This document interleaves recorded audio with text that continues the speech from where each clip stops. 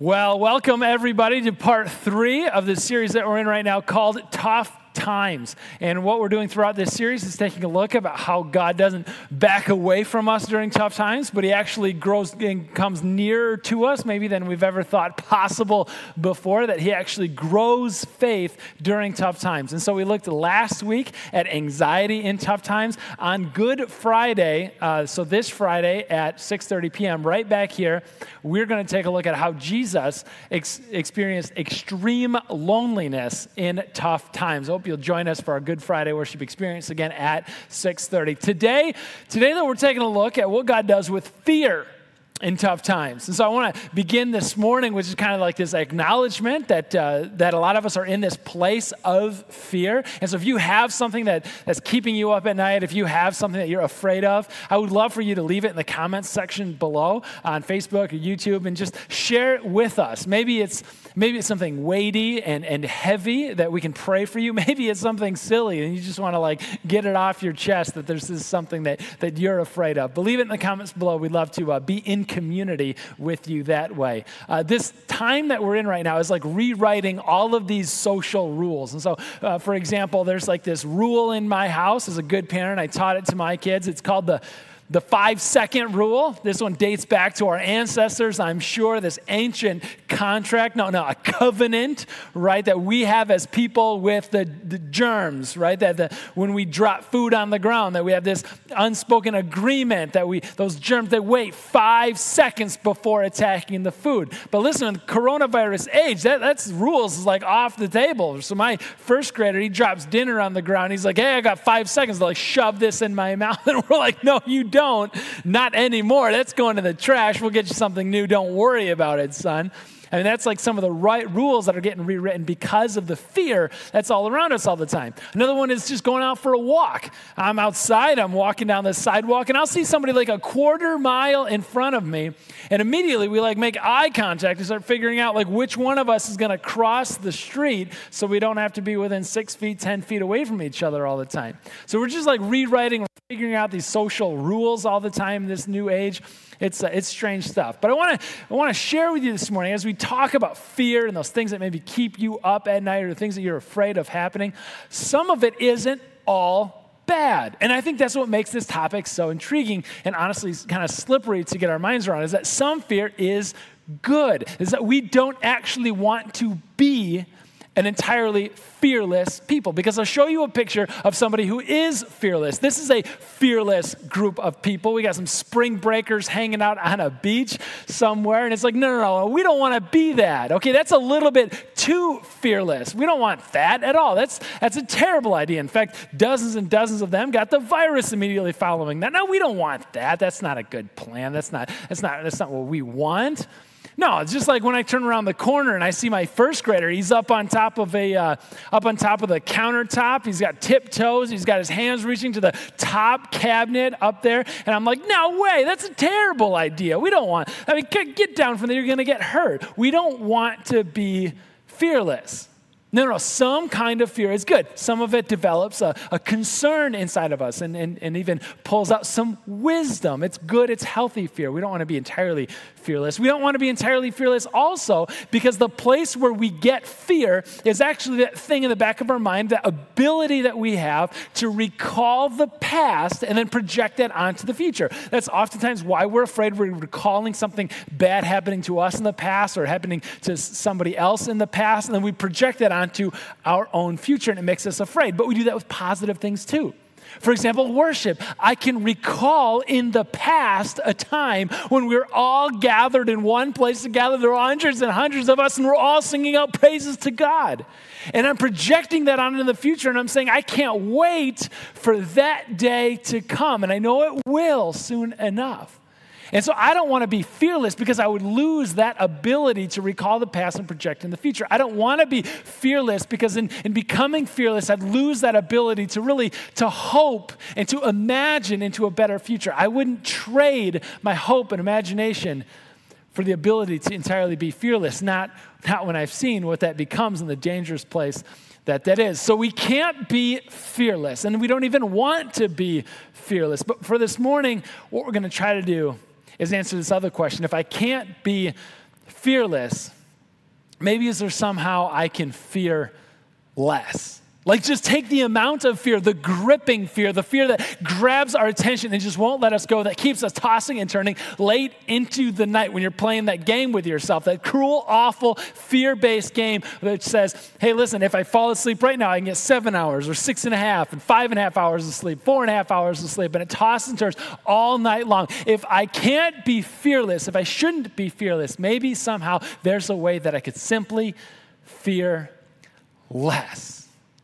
And listen, Jesus, in the story that he shares this morning, he's telling you today, he's going, yes, it's possible that you too can fear less. Listen to the story from Matthew chapter 14. It comes to us, Matthew chapter 14, and it starts off this way in verse 22. It says that immediately Jesus made the disciples get into the boat and go on ahead of him to the other side while he dismissed the crowd. Okay, he made the disciples get into the boat. He made them get into the boat for two reasons. Number one is that he had just finished feeding the 5,000. So he's got this teaching he's doing, and people were so captured by it, and people were so engaged into it. This crowd just kept growing and developing, and this massive audience that Jesus had. And they started to get hungry. They started then to get hangry. And so the disciples come up to Jesus and say, hey, Jesus, we got to send them home. They got to get something to eat. And Jesus looks like, well, why don't you feed them? And they're going, what are you kidding? It's 5,000 people. What are we going to feed them with? And just, I don't know, find something. And so they did. They went out in the crowd and they started asking, who's got something that we can share with the group? They come up with one kid, one Lunchable. It's got like a couple of dinner rolls and some fish sticks. And they're like, I guess this is what we have. Jesus prayed, he blessed it, and they started distributing it to the crowd. They start handing it out, and it doesn't run out. It just like keeps going. There's breadsticks and fish sticks for everybody. And in fact, there's even more left over than what they started with. And of course, you can imagine this left an impression with the people that day. They loved Jesus. And I'll tell you, they also loved the disciples who passed out the baskets. And they were like heroes that day. Their stock was riding high. And they're starting to call Jesus their new king. They started calling Jesus their new president, prime minister, governor, senator. They start calling him like every leadership position they can think of. He's now mayor. He's all of it. This is a revolution. We're going to follow him wherever he goes. And Jesus is like, this is not my way. This is not what I'm about. Not this way, not now. But the disciples, they didn't want to go. And they're like, this is great. I mean, I just like, let's hear the crowd out. They're making some compelling arguments here. And so Jesus, number one, he made them get into the boat because they didn't want to get in. They didn't want to leave the crowd. The crowd was saying some nice, flattering things. They wanted to hear more of it. And number two, they were familiar with Jesus' object lessons. A little ways earlier, they had gotten into a boat and a storm came. Jesus was in the boat at that time, and he slept all the way through it. And so now they're looking at it and going, like, I've read this story before, Jesus. I want nothing. I learned that lesson. I'm done. But Jesus is going, did you though? Did you learn that lesson? Reason number two, I've got something for you here. Get into the boat. So I think that they just see these storm clouds developing on the horizon. And they've got a sneaking suspicion as to what Jesus is sending them into. And so that's where we're going to pick it up this morning, is just talking about what it means that Jesus sent his followers, his closest followers, knowingly into a storm. And that's our first point of engagement, because sometimes, if I'm honest, sometimes what we think of, when we think of following Jesus, it is the easiest life imaginable, where everything is perfect. It's the Jesus-blessed life. And we know that's not true. You know, hopefully, that it's not true, because you can look no further than just the story of the disciples and to see the storms of life that Jesus sent them into. Because some of us, when we're misled in thinking that the Jesus life means an easy life, when things get hard, we think God abandoned us. When things get scary and we become afraid, it's because we think that God isn't anymore around us. And so I want to tell you this morning that the presence of the storm shouldn't make you doubt the presence of God. Or another way we could put it is, don't mistake or don't let the storm in front of you cause you to miss the God around you. He is here. He is with you even now, especially now. Listen to how the story unfolds in verse 23. It says that after Jesus had dismissed them, he went up on a mountainside by himself to pray. And later that night, he was there alone, and the boat was already a considerable distance from land, buffeted by the waves because the wind was against it. So the deal is that the disciples are rowing with all their might, everything that they have, to try to come back to shore. It's only a handful. It's like 3 miles. It's not far. And they're doing everything they possibly can to get back up on the shore. But it all just isn't enough. Verse 25. Shortly before dawn, so this has been going on all night, church. All night they've been struggling against the wind and the waves. It was evening when they set out there, and now it's shortly before dawn, all night. They're struggling. Their muscles are tired. They're sore. And now they're hungry again. Shortly before dawn, Jesus went out to them. Listen, walking on the lake. And when the disciples saw him walking on the lake, they were terrified. It's a ghost, they said, and cried out in what? Fear. They cried out in fear. I think that's just so interesting, isn't it? That here they are caught in a storm again. And they knew storms. Many of them, they're fishermen. They've been out on the water. They've been caught in the storms. They've probably known people who have lost their lives being caught up in one of these storms. The wind is beating against them. The ship is threatening to capsize and fall over. They probably can't swim. This could be the end. No, they're afraid of the storm. But listen to me, they are terrified of this guy now walking out onto the storm. Because there's a clap of thunder, there's a flash of lightning, and they can see this haze of somebody who's standing on the water, who's walking, it says it twice, walking on the lake. As afraid as they were of the storm, seeing the guy on the storm, who's captain of the storm, who's commander of the storm, brings their fear to an entirely new level. There's like gears onto this thing that it just shifted up into. Verse 27, listen to this. But Jesus immediately said to them, "Take courage. It is I. Don't be afraid." And when we talk about having gears on their fear and how much they were afraid of the storm, but then they met the captain of the storm, the person who walks on the storm, the one who is behind the storm.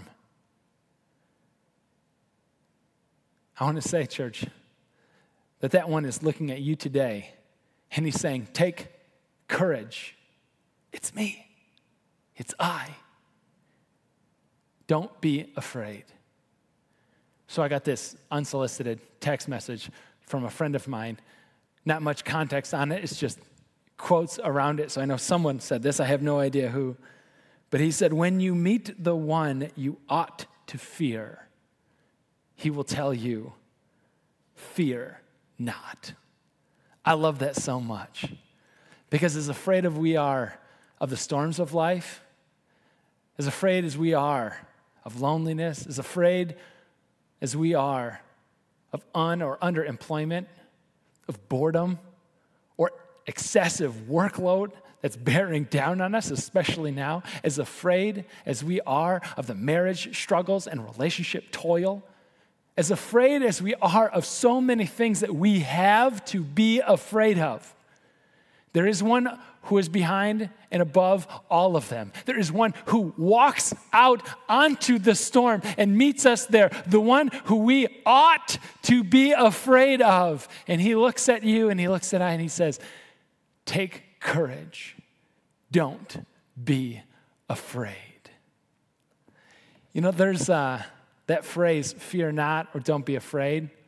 That's used 365 times in some translations of the Bible. I wouldn't look into that too much, but roughly speaking, that's enough for once in every day in a year, and then just on repeat year after year.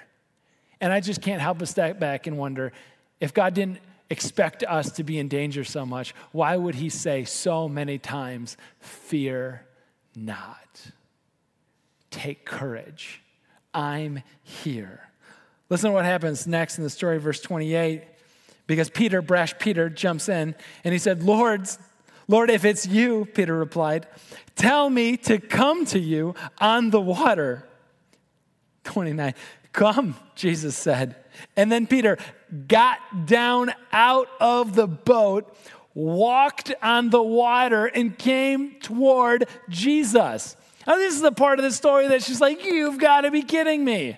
I mean, talk about, like, he's afraid of the storm. And this guy comes walking out on the storm. And Peter says, hey, man, like, invite me out there. Jesus said, come on. But walk on the water just like I'm walking on the water. We don't really know why it is that Peter asked to come out on the water, to walk on there. You know, some people said that he was involved in the feeding of the 5,000 miracle, like just immediately, that language previous. And he's like, hey, listen, I was involved in that miracle. I want to be involved in this miracle too. Like, call me out here, write me into the story. I'm going to go down in history. Other people said, I mean, he was probably a teenager and he's brash and impulsive and like whatever it was. Somebody made a comment on the stream this morning that said he's probably an Enneagram 7 and he was just here for it, man. He's the enthusiast and he's just excited to be a part of the action and doesn't want to miss out. I love all of those reasons, and the truth is we have no idea why he has to be called out, but he does. But he goes out onto the water, and there we learn something critical. We learn why faith fails in those moments. We learn why, in the midst of a storm, and even being with the one who's behind and above the storm, we learn why faith fails. Listen for it. Verse 30, simple phrase. But when he saw the wind, he was afraid. That's it. That's why faith fails. When he saw the wind, he was afraid. You see, what he did is he's staring out onto the water, and there's a flash of lightning, a clap of thunder, and he sees the eyes of Jesus, and he locks eye contact on Jesus, and as long as he's focused and he's fixed on his Savior, listen, he can walk on the storm. But that minute that there's a flash of lightning and he gets distracted, he takes his eyes off from Jesus and he looks at something else. When he saw the storm, he became afraid. Doubt takes away fear sometimes. Doubt struggles against faith sometimes. And this is how it happens. It's a specific kind of doubt. Listen for it in the next line. After he's afraid, and beginning to sink, Peter, he cries out this 3-word prayer. Hang on to it. Lord, save me. Immediately, Jesus reached out his hand and he caught him. He caught him, but he also said, you have little faith. Why did you doubt? And that word doubt is important for us to understand why faith fails in the storm. When the storm of life starts beating against you and life gets really tremendously hard. And we want to know, why does faith fail at those times? That word doubt is a literal meaning. It means to have a split mind or a divided heart. And that's what Peter experienced. He looks out at his Savior, Jesus, who's walking on the storm, who's the God of the storm. But at the same time, he can't help to be drawn towards the danger of the storm and afraid of the things that may happen. And that's when he starts to doubt, and that's when he starts to sink. And I'd be lying if I said that wasn't going to happen to me this week or to you this week. As much as I would love for you and I together to fix our eyes on Jesus and to never let go, there will be those times when there's a flash of lightning and that divided mind robs us of staying focused on Jesus. We'll get distracted and you'll start to sink, but then another thing will happen. Another thing that's happened this week is that you're going to cry out, Lord, save me. And you will experience the grace of a hand of God reaching down on you to grab onto and to pull you back up. The story isn't finished yet. We have the best part in verse 32. When they climbed, the disciples, Jesus and Peter, when they climbed into the boat, the wind died down. Then those who were in the boat worshiped him, saying, "Truly you are the Son of God." You notice something in this story? I love this. The disciples, they never asked Jesus to calm the storm for them. The simple presence of God pushed out the storm. That's what I want to offer you this week.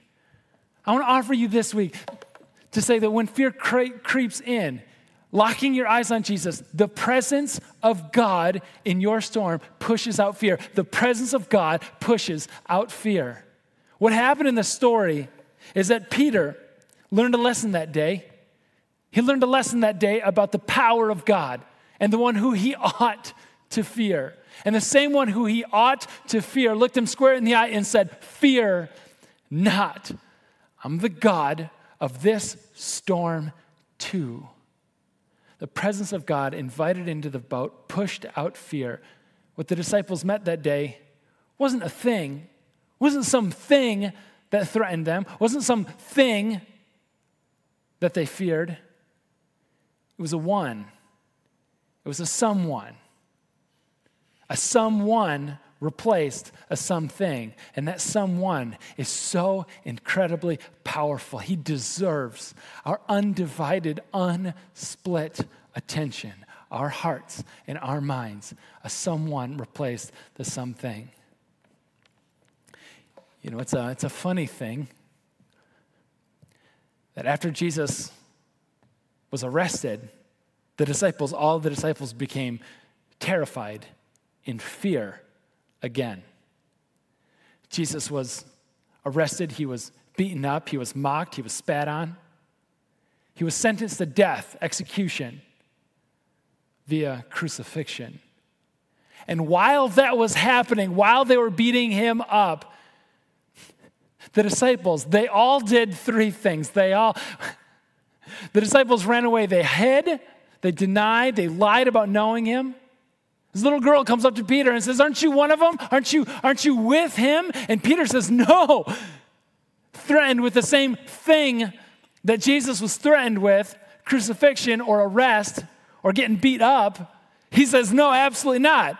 I deny, I hide, I lie." That's what we do. That's what he did. He was afraid. He did it 3 times. But the thing about Peter is, as brash as he was, there was something else to him. Because something else happened.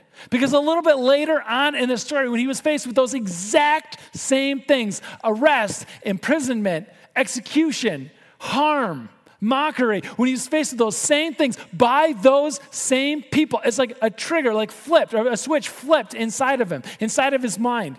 And said, no, now it's worth it. Now he's not afraid of a little girl identifying him with Jesus. Peter will stand up before everybody and anybody and say, "I identify with Jesus Christ in his sufferings. I am not afraid of the consequences, come what may, because I've met the God of the storm. Anything that you can throw at with me, it doesn't even matter, because I've met this someone who's behind all of it. And the someone that I know is so incredibly powerful. I'm not afraid of something." Then I want to know, what did he see? What happened? Church, a resurrection is what happened. Is that after Jesus had died and been put in the ground for 3 days, he came back to life. And Peter hung out with him. He ate with him. He had a breakfast on a beach with him. I mean, they were together.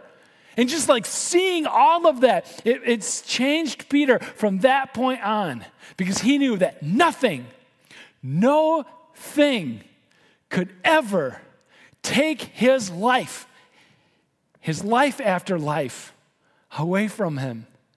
And it's beautiful. It changed him. And it could change you too. That one prayer, "Lord, save me." Just 3 words. All he could get out, all he needed to get out is a hand reaching up and saying, "Lord, save me." And everything changes. A someone replaces the something. The presence of God starts to push out fear. I'll tell you what it looks like. A few years back, I heard about somebody close in our church. He was maybe in his 50s at the time. A lot of life to go yet. Good marriage, great kids, some of them grown, some of them nearly finished and out of the house, out of college. And his doctor and his oncologist all agreed that the symptoms that he was exhibited looked exactly like cancer. A stage 4 cancer that had by this time almost surely spread throughout his entire body. And it wasn't a matter of if, but they were talking about when. And I had an opportunity to sit down in his living room. And I didn't have words. There are no words for a moment like that. But sitting down in his chair in his living room and just letting him talk and hearing from him, he said, I know what's coming. I'm not afraid. And I thought, listen to yourself. Just think about that for a minute. You're talking about timelines. You're talking about months, maybe weeks. And he's saying, I know. I'm not afraid. I'm concerned for my family, for those that I'm going to leave behind. I know what's going to happen. And I have some concerns for them, but I'm not angry. I'm not trying to bargain, although I would love a little more time if it's possible, but I know what happens after this. And for him, it was like even death could not separate him from the love of God that is in Christ Jesus. Because he sat down one day and he prayed, Lord, his version, Lord, save me, with a hand up. And he was. God reached down, grabbed that hand and pulled him up. And he's going to reach down for you and grab your hand and pull you up too. And so I'm going to ask you, if you're ready to turn your life over to his and say, Lord, save me. Whether it's for the first time, whether it's for the first time in a long time, drop a line in the comments below. Give us a praise emoji. Give us something so we can pray for you and we can celebrate you, because people are getting saved today. He is not through.